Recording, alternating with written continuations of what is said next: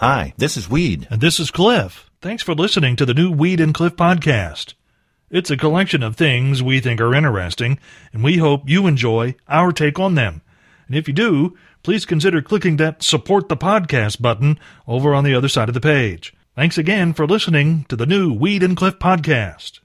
I'm glad you mentioned schools, because I was reading this morning a new studies out, Cliff, that said schools with more bullies in them have lower test scores. Okay. And that makes sense, because when all the smart kids are stuffed into the lockers during testing period, that makes the average go down. Which begs the question, right, Cliff. It begs the question, though. Yeah. Why was I stuffed in the locker when I was in school? You're admitting that you weren't quite the student you had previously claimed to be. Well, no. That was kind of... No, I wasn't, Cliff. I think they just did it to be mean, is what I think they did. Maybe they just did it because you deserved it. And they probably did. We've got a special guest this morning here. Bright and early. Do? Yes, we Seriously? do. Yes. Well, who's that? We have Misty McGregor. She's the pageant director for the Miss Labor Day pageant this year. Misty, good morning to you. Good morning. Now, Misty, I know that you've had a little trouble with the crown and the crowns. There's been some damage to the crowns. Oh, no. But you're going to fix that because you've got a special crowns coming. Is that not right? That is right. Unfortunately, I don't know if I have just ordered too many things because of COVID, and I'm like everybody else and have porch deliveries with all of the things that I've been buying on Amazon and all these different sites. But unfortunately, the crown that came was in a box that was damaged upon delivery. So luckily I was able to get a hold of the company, and that the crown is in transit back. So now I'm anxiously awaiting the sparkle to come back to me, right? And that crown is going to be waiting for the special Cinderella type queen, right? That we can put underneath the crown, and she can be our new spokesperson. The crown is made just for her. Absolutely. So the one you sent back looked like what?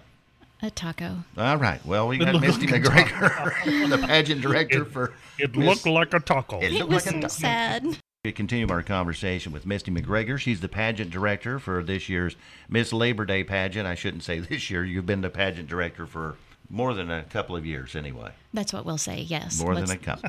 So you need contestants. If somebody's listening or you know somebody that's interested, once again, Misty, before we get out of here, what do they have to do? Go online to www.labordayassoc.net/pageants, and that's where you can see the entry forms for all of the Labor Day pageants.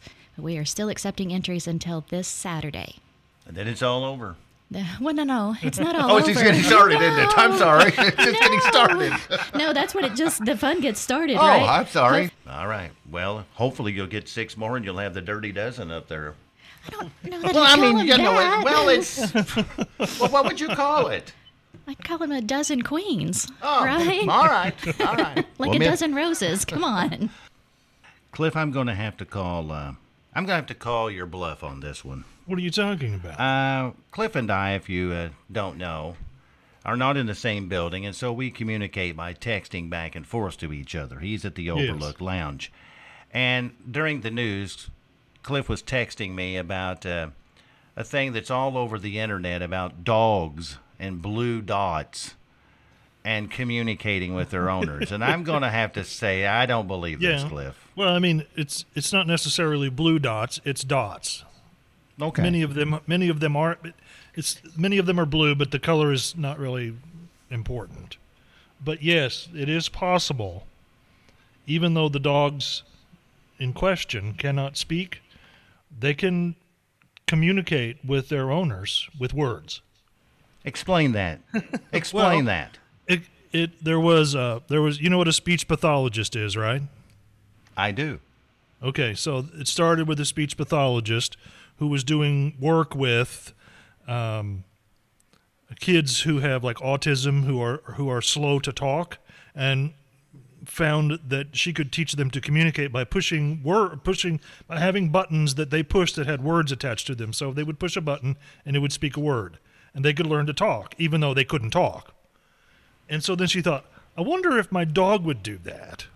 And so she started to train her dog, and now there are people all over the country who are buying these little kits with these buttons, and they're teaching their dogs to talk.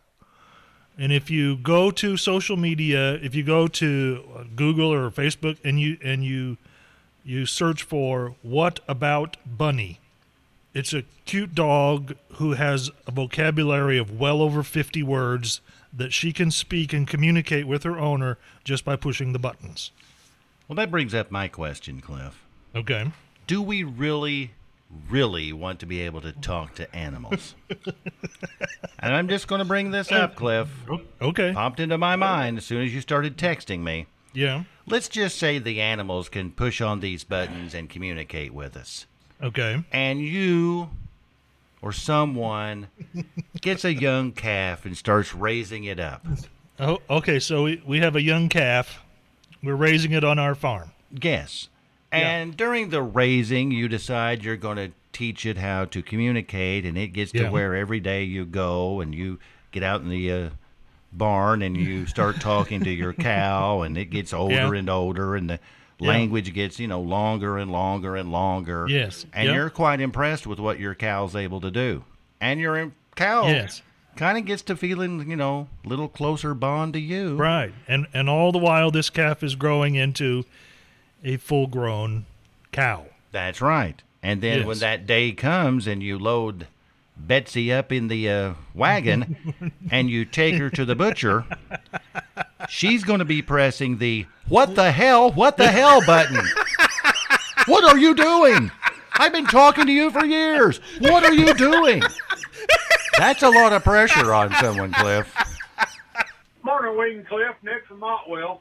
Can we hear the donkey song? Oh, the donkey song. I don't know where that came from, Cliff.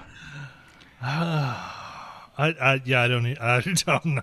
But there's like a special rule that's the unspoken rule until right now about that song. Well, so now we're going to speak the unspoken rule. We might as well throw it out there. Okay.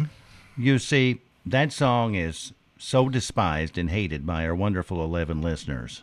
Yeah. That only one of our 11 listeners, and she knows who she is, can request that song and get it played.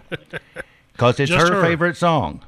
Yes. She said that repeatedly in text messages. And so if we don't hear from her, we're going to have to go on to something else. I'm sorry, Nick. We, kind of picked on you a little bit this morning, but... we do that a lot, don't we? We kind of do that a lot with him. Yeah. Yes, we do. Then again, he's asking for it. Well, yes, and he's too big to be picking on, to be honest with you. But he's big and soft. In all the right places. Here's Lenny Wilson. Cliff, was there anything said today? Morning Roadshow phrases of the day start with number 3. We're all in this together. Until we're not. Number 2. It looked like a taco. And that's no way to wear a crown, by the way. The number 1 Morning Roadshow phrase for today. A visual to last the entire day for you, my friend. He's big and soft in all the right places. Oh, my. I wished I hadn't said that last part, Cliff. Yeah, you did. It's Nick from Otwell, yeah. And now he's threatening us with running stuff up our flagpole, and I didn't even know we had a flagpole here, Cliff. I didn't know that either. I was looking around for it earlier. If there's something you'd like to hear us talk about, go to weedandcliff.com and click the Contact Us button and send us a message. Thanks again for listening to the new Weed and Cliff podcast.